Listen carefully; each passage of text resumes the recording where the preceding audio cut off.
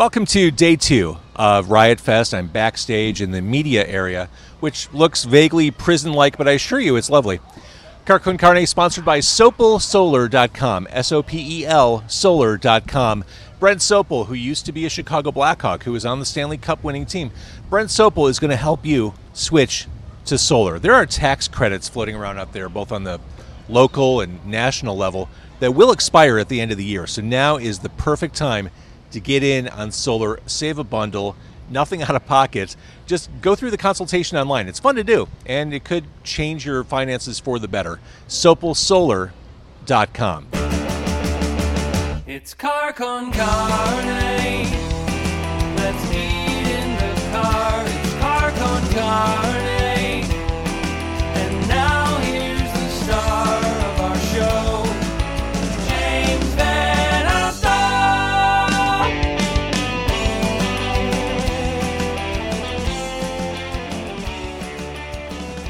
Do you miss the 1990s? Do you miss all the great music from that period? Grunge and punk and indie? Think about if you could time travel back to the 90s. Think about all the cool shows you could see. The Pumpkins at the Avalon or at Lounge Jacks, or Wesley Willis, anywhere. Think about just being able to zoom back in time and hang out in the middle of Chicago's legendary music scene. The best way to time travel back? It's the new novel, 90 Days in the 90s, a rock and roll time travel story. It's the ultimate novel about the 90s and Chicago's music scene. Join record store owner Darby on her trip back to the 90s in Chicago as she jumps on the Gray Line to time travel back to her carefree 20s, soaking up all the pop culture and rock and roll nostalgia you could ever imagine. To learn more, go to 90 Days in the 90s, get a signed copy while you're there, signed by author Andy Fry, or just pick up the book on Amazon or wherever it is you buy books. And we are backstage at Riot Fest. I'm James Van Alstyne. Look right there, it's Skating Polly. I'm joined by Peyton and Kelly, who just walked off the stage at 12:30, and we're recording this not even 1 o'clock. I mean, you came like right off the stage, so thank you. Do you need to catch your breath? Do you need to walk around a little bit? No, man, we're used to it. That's like one thing we pride ourselves on is like getting off stage very quickly. I want to show you Riot Fest already on their Instagram account. Look at this picture of you. I know, I saw. It's so cool. It doesn't even look like a human being should contort that way. Your leg Right? is upside down. My upside down legs, my crazy. Yeah, well, I have wonky knees, so yeah, I contort in strange ways. And I'm double jointed. Are you really? Yeah. Oh, that explains a great deal. Yeah. That makes so it was either going to be Cirque du Soleil or Skating Polly. Yeah, pretty much. I love your band for a lot of reasons. Also, you have ties to Chicago royalty, whether it's Nina and Louise, Brad or Wood. Brad Wood. I mean, that is Chicago royalty, and they've kind of helped you along through the years. Yeah, they really have. Louise is at this point, she calls herself, I call her my fairy godmother. She actually just put out an EP of her old demos. It's incredible. And she's working on a new record, which, fingers crossed, I'm going to get to sing on. Awesome. Yeah, ever since we met them, they've been amazing to me. Louise gave me a bunch of clothes really recently. I've actually, on this tour, I've been borrowing this like amazing black shaggy jacket of hers. I have to return it soon, but I'm getting all the photos in it that I can before then. And Brad, Brad's working on our next record. It's going to be a double record. 18 A double songs. record. Oh, yeah. Well, see, let's talk about that, because I think that's interesting, the idea of a double record in the present day. In a world where music is kind of released a la carte, song by song, like having that vision of a double record, like a classic start-to-finish collection of songs. Tell me about the decision to do that. Well, so pretty much, it's been, coming next year, it'll be half a decade since the Make It All show came out, which is insane. Like, we used to put out records so much faster, but then, COVID, and I actually had 2 surgeries on my voice that made it where I basically was on mute for a year and a half, on and off. And we just had all these songs piling up, and then they all just felt connected, and I also felt like, because it's been so long, this is what everyone deserves, is at least this many songs. They at least deserve a double record. That's part of it. A second part of it is the legacy of Exile in Guyville and Exile in Mainstream, both 18 songs. I wanted to hit that 18 mark. We actually only had 17. And then Brad was like, write an 18th song. Do it. That's just Brad's niche. He's going to do all those Exile type Yeah, releases moving forward. Yeah, I mean, this one isn't like a response to Exile in Guyville, which is a response to Exile in Mainstream. That would have been even cooler. It's just... That's almost too meta. You can't do that. Yeah, no, that's true. I mentioned I love your music. I also love the video work you do. And I think that music videos has kind of been deprioritized in the present day, so I love to see bands stepping up and doing cool shit on video. Is doing video fun for you? It seems like it. Hey? Yeah, it can be.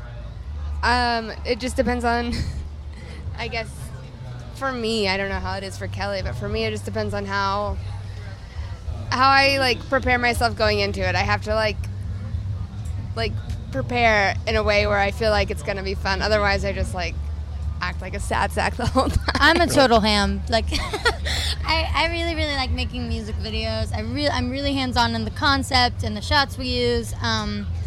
We did some of our best videos were the smallest budgets and just us working around the clock for like 3 days straight. Like one time we shot, 7 music videos in 2.5 days, I want to say.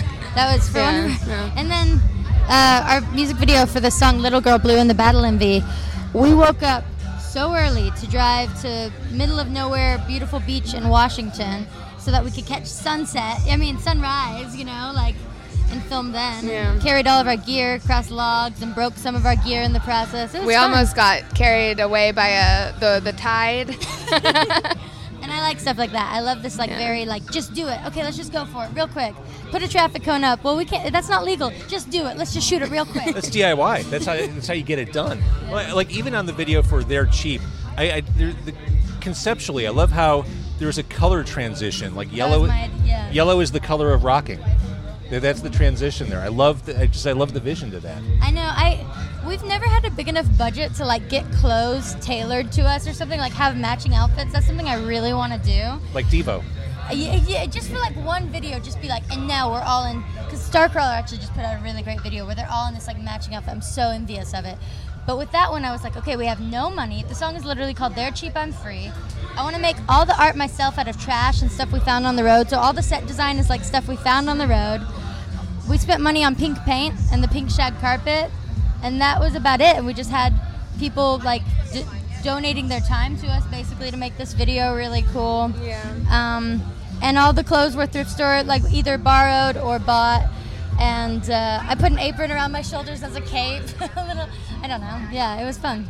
And the pink shag carpet, I mean, that's something that's an investment that will pay itself back for years. Yeah, I know. I wish I still had it. Oh, no. I know. It's not mine, but yeah, that was a good, I love that carpet.